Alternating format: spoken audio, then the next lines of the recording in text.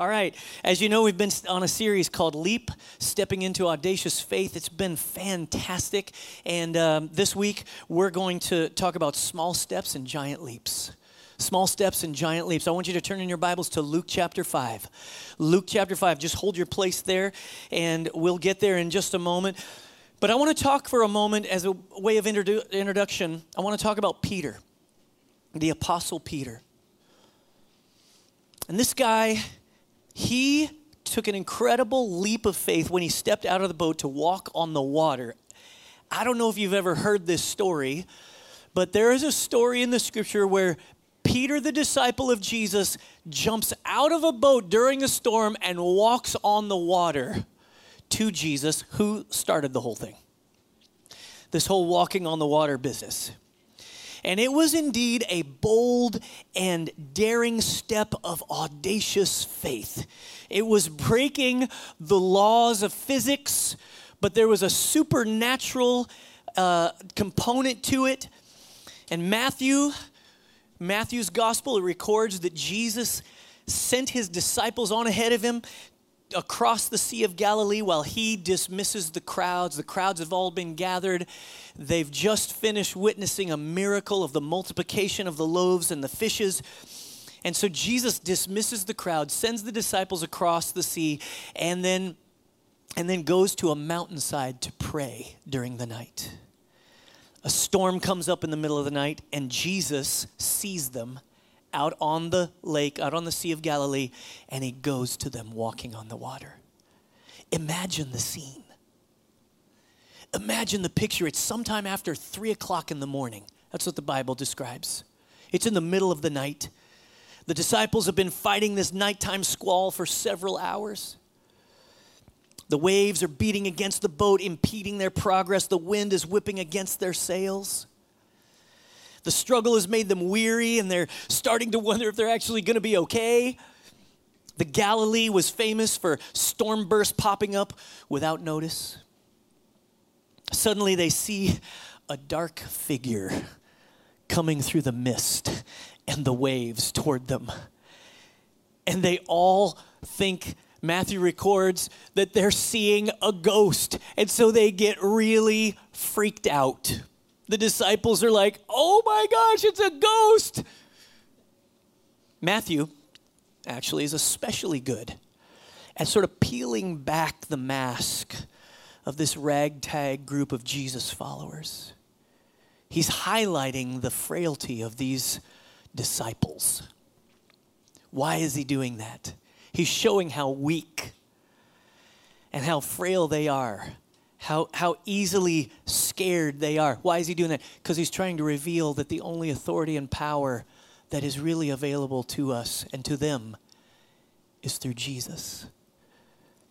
Jesus actually yells out as he's coming to them on the water. He says, "Take heart, it is I. Do not be afraid." And this is the moment where Peter somehow seems to surprise Jesus, if that were possible. And certainly he surprised the disciples. They're worried about whether or not they're going to make it across the lake through the storm. They're terrified of a ghost. And then Peter unexpectedly yells back into the storm to Jesus, "Lord, if it's you, tell me to come to you on the water."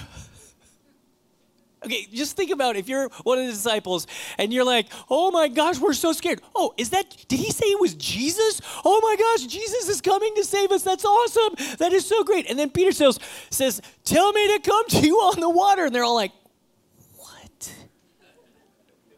What are you saying? What are you talking about? Can you imagine the looks on their faces? Jesus is coming to them. Peter has something in mind that none of them had thought of. Jesus actually shouts back to Peter one simple invitation. He says, "Come! Come!" So Peter takes the incredible leap of faith into the water towards Jesus. I wonder what that felt like. Have you ever wondered? Like, he swings his legs over the side of the boat. He's sitting there on the edge, and then he plunges into the water and suddenly lands on something that feels like land. And he starts lunging towards Jesus like a newborn little baby who's learning how to walk. And he's lunging towards Jesus through the wind and the waves. And suddenly he's thinking to himself, I'm walking on the water. And then suddenly he thinks to himself, I'm walking on the water. And he sees the wind and the waves, the scripture says, and he gets really afraid. And then he calls out to Jesus as he starts sinking. These waves are really scary, he thinks to himself. The wind is really strong. It's dark out here. What if Jesus suddenly disappears? Because he does that. What if I lose him in the storm? What if I lose him? What if he leaves me out here all by myself?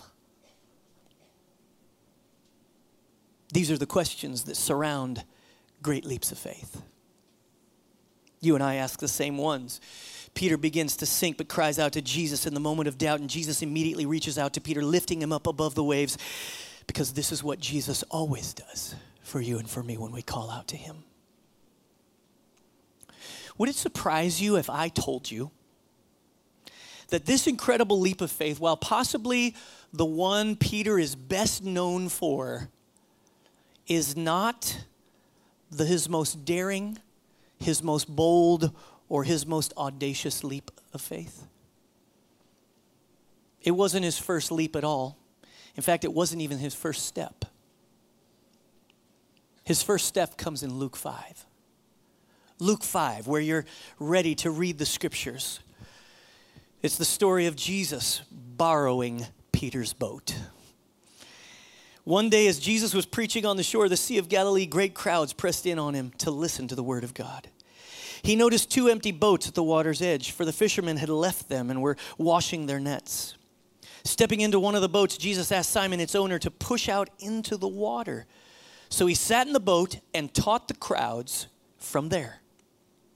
And when he had finished speaking, he said to Simon, now go out where it is deeper. Let down your nets to catch some fish. Master, Simon replied, we worked hard all last night and didn't catch a thing. But if you say so, I'll let the nets down again. And this time their nets were so full of fish that they began to tear. A shout for help brought their partners in the other boat, and soon both boats were filled with fish on the verge of sinking. When Simon Peter realized what had happened, he fell to his knees before Jesus and said, "Oh Lord, please leave me. I'm such a sinful man." For he was awestruck by the number of fish they had caught, as were the others with him. His partners, James and John, the sons of Zebedee, were also amazed. And Jesus replied to Simon, "Don't be afraid. From now on, you'll be fishing for people." And as soon as they landed, they left everything and followed Jesus. I want you to underline that last phrase. They left everything and followed Jesus. Now, listen, I believe that the scriptures, as you read every story, what you will find is that all the great leaps of faith are preceded by many, many small steps. That God very rarely just ushers you to the edge of the cliffs and gives you a push. That's not how he does it. That God does something different. It's my contention this morning that Jesus did not demand that Peter jump out of the boat and actually walk on the water. You know that whose idea that was? That was Peter's idea. Peter came up with that idea. But Jesus had asked Peter to take several steps up to that moment to get him thinking about what is really possible. What is really possible? Interestingly enough, it started with Peter's boat. And this simple, seemingly insignificant request to use his boat to teach. I think there are 3 steps of faith that keep working their way through our lives that Jesus uses to help us to take a great leap.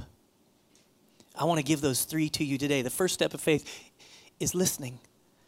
The first step of faith is listening. And when we listen for God's voice, when we listen to the scriptures, we are initiating faith. Everybody say initiating.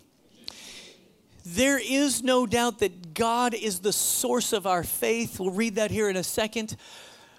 But when we start to listen, when we decide, okay, I'm going to listen to this, I am going to be responsive by being attentive, then faith begins to be initiated in our lives. It was a simple enough request Jesus made of Peter to borrow his boat. Peter had to likely put down the nets he was washing, right? He's with his partners. They're washing the nets. He's getting ready to put stuff away. And Jesus said, hey, can I borrow your boat? Can you just push this out here? Push this out onto the water. Peter had to put his nets down. It's often very inconvenient to have to listen, to make time, to focus, to be centered. Jesus asked Peter to do something that seems insignificant, but as always, Jesus had something more in mind.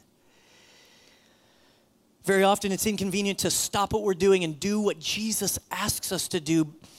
Often we may hear what he's saying, but we're not really listening. I have learned more about that idea from one single person in my life than anywhere else. And that is my wife, Amy.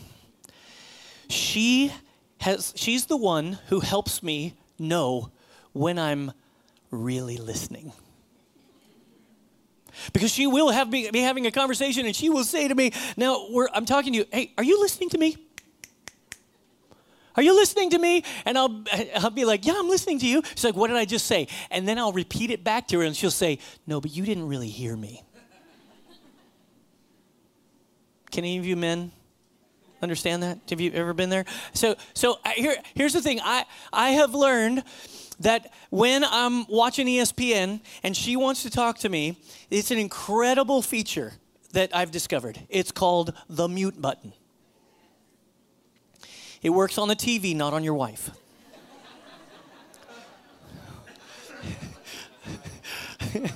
It works on the TV. It doesn't work on your wife. You hit the mute. She wants to talk to you. You're watching the play. Did Baylor win last night, Marcus? Yeah. You're watching Baylor kick Oklahoma State's butt, and you're watching the plays from the game, and you just want to watch one more play, and she just wants to interrupt, just like, come on. And she's, yes. And she has learned sometimes to say, okay, when you're finished with this, just come, I want to talk to you about something. And that's such a sweet woman. But it's better if I, as the husband, will hit the mute button.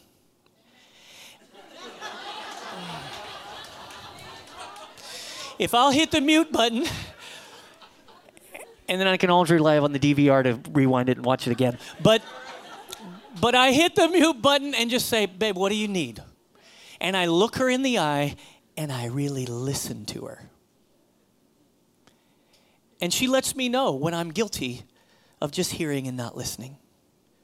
You know, men are incapable of doing two things at one time. Right? It's a problem. Women can do it easily. Men have problems. It's a scientific fact. But here's what listening does. It requires a reorientation of our priorities. It's better if I mute ESPN because my wife is more important than that play that I really want to see.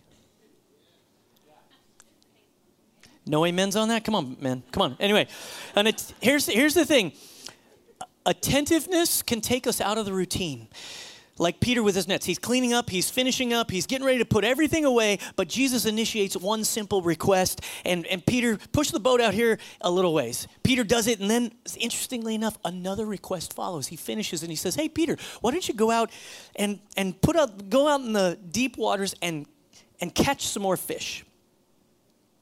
And here's what I believe. Very often, God is speaking to us through little interruptions. I think faith has to do with believing that interruptions are part of what he's trying to do in us and others. That there's opportunities within those interruptions, and his purpose is lurking out here in our lives. And I think most interruptions are just opportunities in disguise for God to speak to you, for you to listen.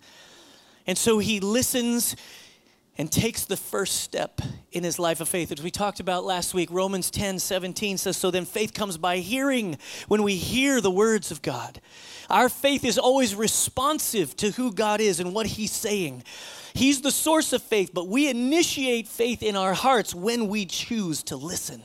Hebrews 12:1-2 says, therefore, since we are surrounded by such a great cloud of witnesses, let us throw off everything that hinders and the sin that so easily entangles, and let us run with perseverance the race marked out for us, fixing our eyes on Jesus, the pioneer and perfecter of our faith. Hey, isn't our greatest sin very often just being too distracted? Isn't our greatest failure just being so busy and so distracted that we become deaf to his voice? We're not cultivating that. The second step of faith, after listening, I believe, is speaking. And this works itself into our lives over and over and over again. We have to learn how to listen, and we have to learn how to speak. I think we see it here in this story with Peter. Peter was activating his faith by the way he responded to Jesus. He was activating his faith by responding to Jesus in the affirmative. But what I love about Peter is he does it in an honest way. Notice he says, Master, we worked hard last night. He's almost like whiny. And we didn't catch a thing. Keywords, but if you say so.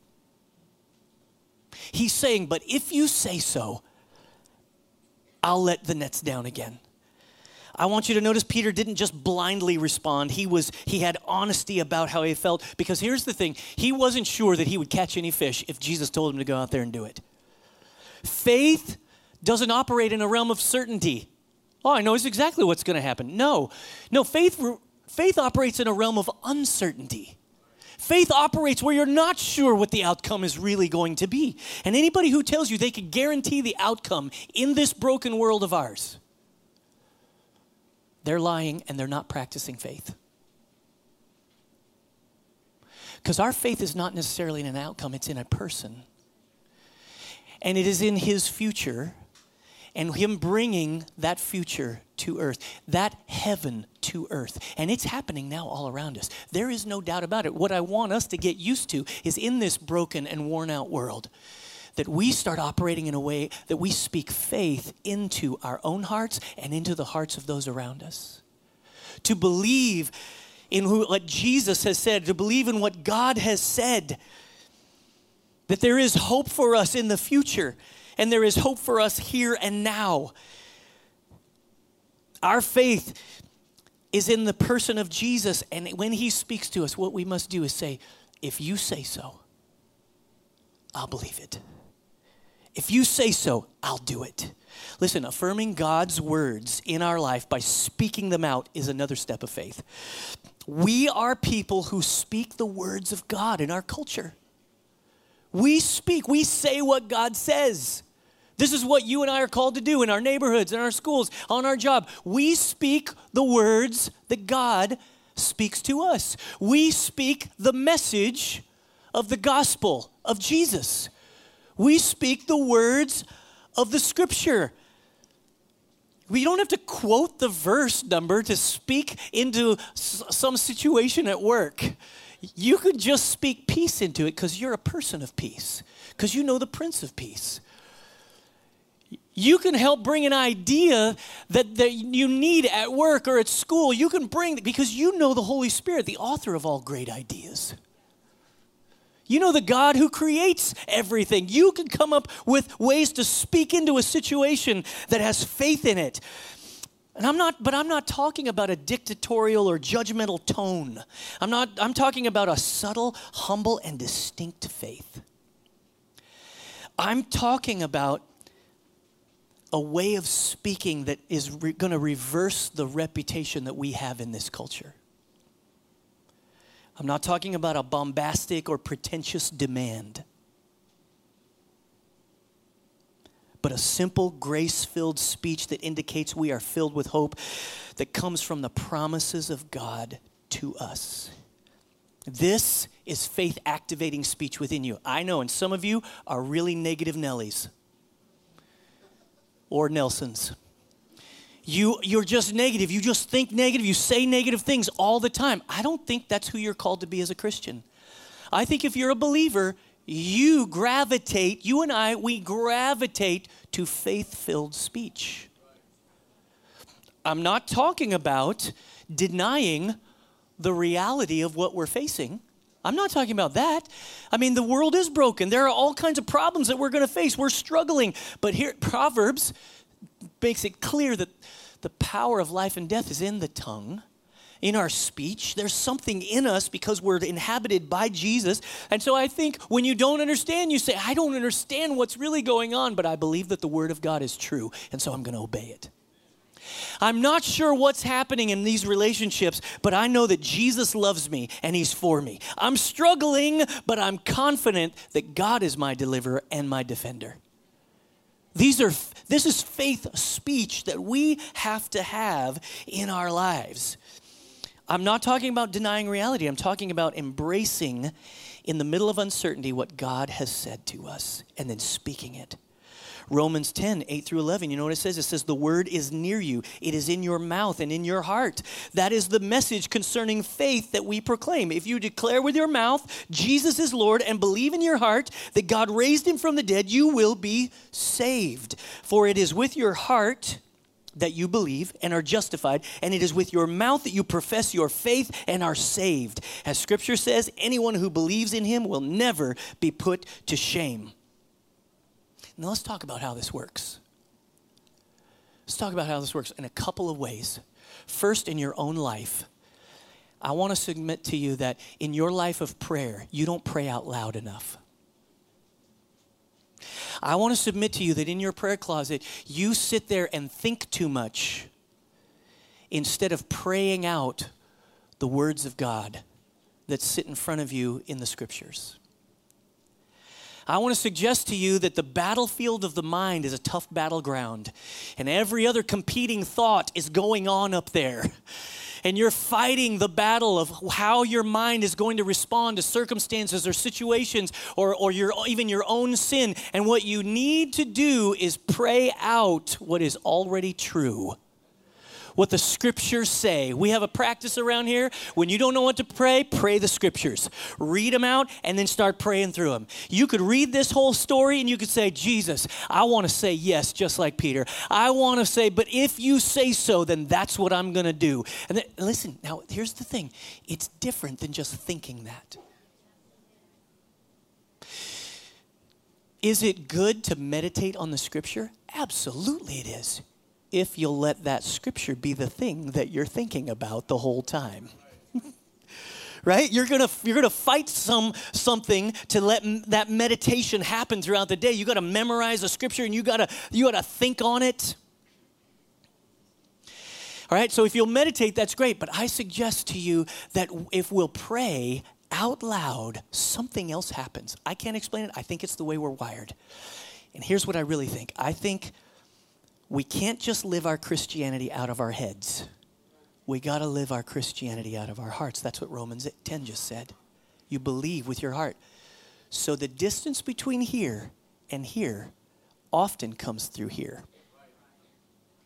When you'll say it out loud, something powerful happens.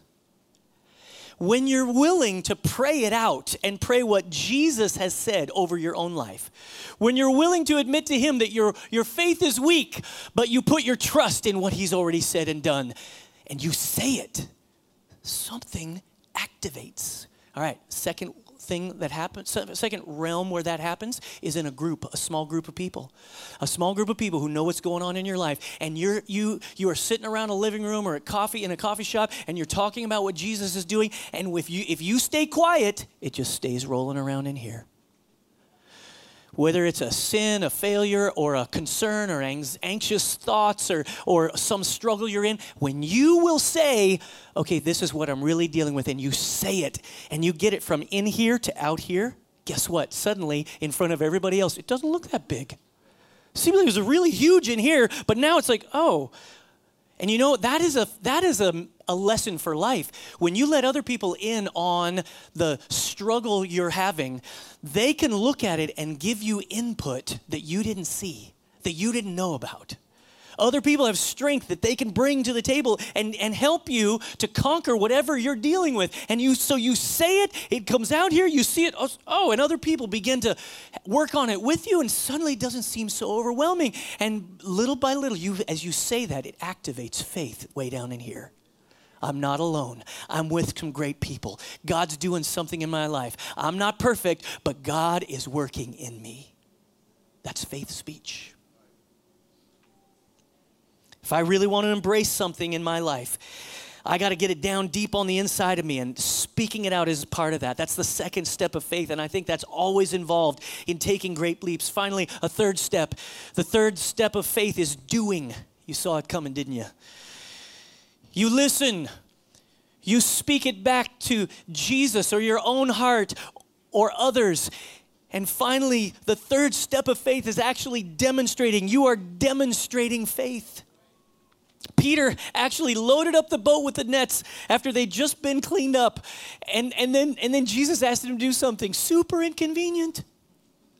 I got to do something else. But he went out and did exactly what Jesus asked him to do. Did you notice how Jesus said, now go out to where it's deeper?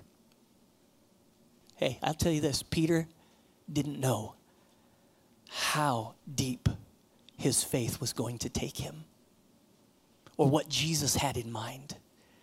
Jesus had in mind deeper things. Peter could have easily said, here's what he could have done. He could have been like, now, Jesus, listen, I've been a fisherman for a pretty long time.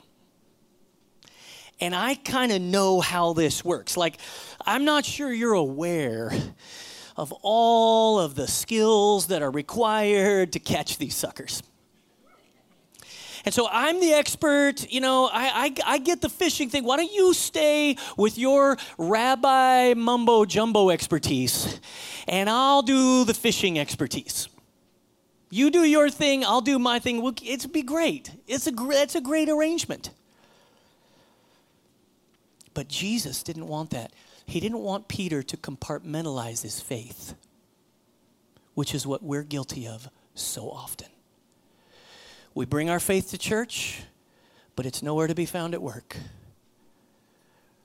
We bring our belief and our speech to our family, but then you get at school and it's like our faith isn't engaged.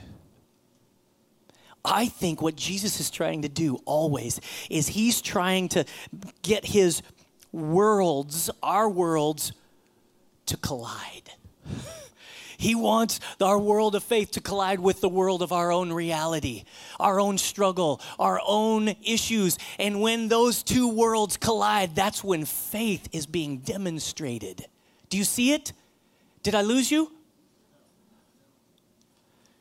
The demonstrating of faith is the way that Christians have to live. We got to demonstrate it. You can't just make it, think it, study it. Oh, we study it, we think it, we talk about it, but we actually never do it. That doesn't work, actually. You think about the words of Jesus that says, come unto me all who are weary and burdened, and I will give you what?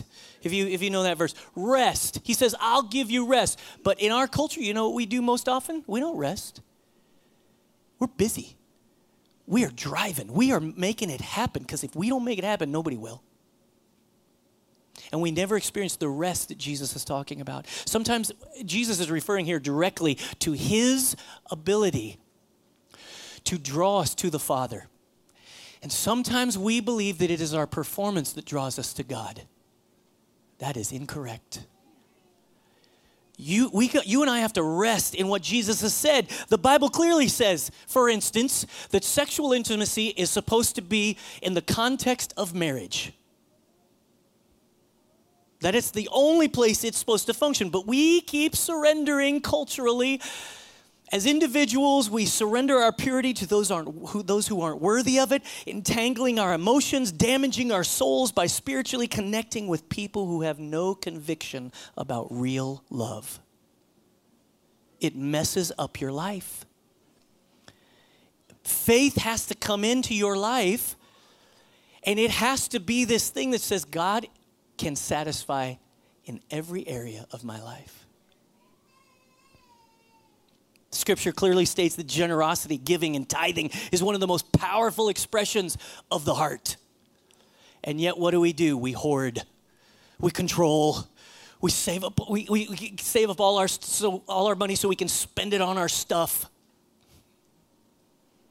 Instead of realizing that Jesus is the provider and the one who will provide daily bread, we stress out every month trying to make it. When if we just obey him, do what he asks us to do, become a generous giver, that he would take care of our needs. Notice what happens to Peter when he chooses obedience. Look what happens. When he chooses obedience, what happens?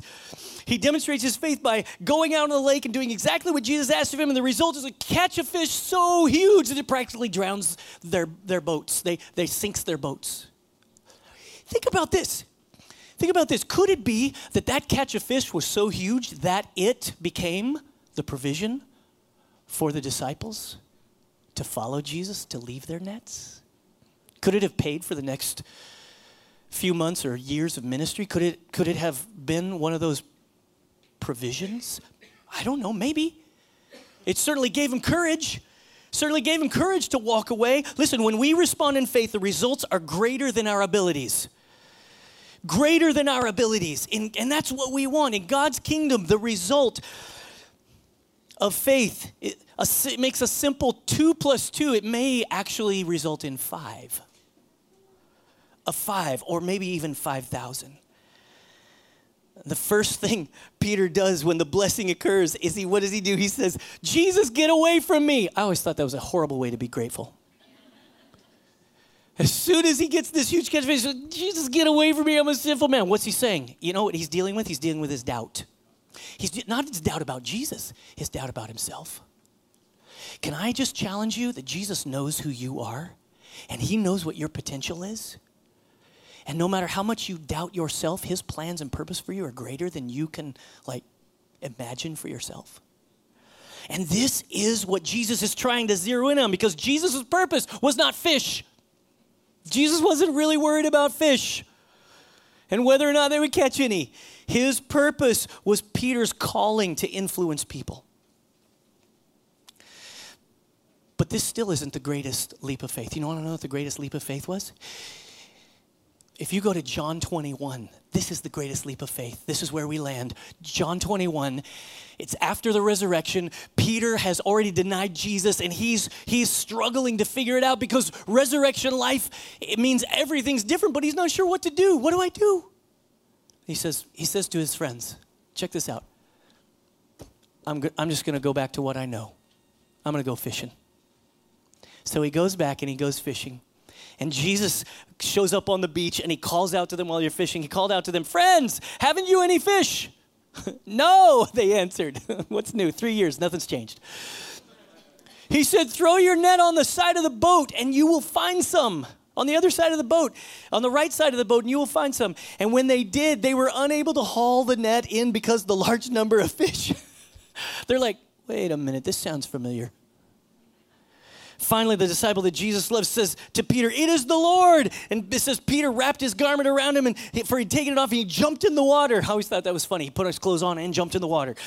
The other disciples followed in the boat, and this huge net full of fish, they brought it in, and when they landed, there was a fire and burning coals, and there was some fish on it. Jesus was cooking a breakfast. And as they sat down, Jesus looked at Peter, and he asked him a question. And he asked him it 3 times. He asked him it 3 times. He said, Simon, son of John, do you love me more than these guys? Yes, Lord, Peter replied, you know I love you. Look what Jesus said. Then feed my lambs. Jesus told him. Jesus repeated the question, Simon, son of John, do you love me? Yes, Lord, Peter said, you know I love you. Then Jesus responds, then I want you to take care of my sheep. A 3rd time he asked him, Simon, son of John, do you love me? And Peter was hurt. He's like, what is Jesus trying to do? This is embarrassing right in front of all these disciples, in front of all my friends. He says, Lord, you know everything. Why are you asking me this? You know that I love you. Jesus said, then feed my sheep. He says, I tell you the truth, when you were young, you were able to do as you liked and you dressed yourself and went wherever you wanted to go. But when you are old, you will stretch out your hands and others will dress you and take you where you don't want to go. And then he said, Jesus let him know this about his future and how he would glorify God. But then Jesus said to him, he said, follow me. Now listen, what was Jesus doing here? Why was he doing this? What is Jesus trying to accomplish? I submit to you that Jesus was trying to make Peter into a shepherd. I submit to you that Peter's greatest leap was not out of the boat. It was the leap of a fisherman becoming a shepherd. A leap he thought he could never take. Jesus was turning Peter from a bombastic, crazy evangelist into a pastor, into a person that would lead his church. Took a long time for the process to unfold like it always does with us. But listen, God will always lead us to greater faith, but he does it one step at a time. He does it one step at a time, and he starts with a little small request. We think that God's going to step us up to the cliff and then tell us to jump. No, there's a bunch of steps up to the edge of the cliff, but you got to be listening, and you got to be willing to say it back to him, and you got to be willing to act when he says it. You and I, this is the life that we've chosen to live, and he starts out simple and small and increases the intensity over time. It's like a good workout. It's like making a decision to say yes to Jesus. All you and I need to do is simply say yes to every step. Say yes to every step. Now close your eyes and bow your heads, and let's come to the Lord's table. Just put your stuff to the side for a second, and I want you to consider, if Jesus would have told Peter at the very beginning in Luke 5, hey, I'm going to turn you into a shepherd, Peter would have been like, what? What are you talking about? There's no way this is going to happen. I'm not sure he would have even understood the concept. Because Jesus was trying to turn a man of the sea into a man of the field, to be able to see the harvest. And at first he used language he could understand, but his goal was greater than he can understand, and that's true with you and me. And so just with your eyes closed and your head bowed, I want you to listen to what God might say to you in this moment. We want the big picture. We want the lighthouse. We want to see miles down the road, and we want to be assured of the trajectory of our lives. That's not how faith works. God gives you a little pocket lighter, a little flashlight, and he says, here, just keep up with me. Just follow me, one step at a time. I want to ask you, what are the small steps God is asking of you right now? Maybe it has to do with simply getting up every day and being with him. Maybe it has to do with speaking into someone's life who's near you and you've just been avoiding it. Maybe it has to do with trusting him with your finances, and maybe it has to do with you getting involved in the life of faith in a greater way at church or whatever, or going to a group of people, getting involved in a group, doing something beyond just your ordinary life. Maybe it's just he's putting his finger on the ordinary things in your life and he wants you to do them well. All you need to do is say yes. Say yes. I want you to come to this table, and I want you to be willing to say yes. The Lord's table, set by Jesus himself, his body, represented by the bread, his blood, represented by the cup, healing and forgiveness, to wipe away your past and to start again. To give you not only a new start, but to give you provision for that start, to nourish your soul with his grace and his goodness, to give you confidence and courage. Would you come to the table and say yes? Father, we come here and we ask you to lead us now, guide us, direct our steps. Our ears are open. Our hearts are attentive. We know you have more for us than we're even currently experiencing. And so we come to this table and we say yes to everything you have for us. In Jesus' name.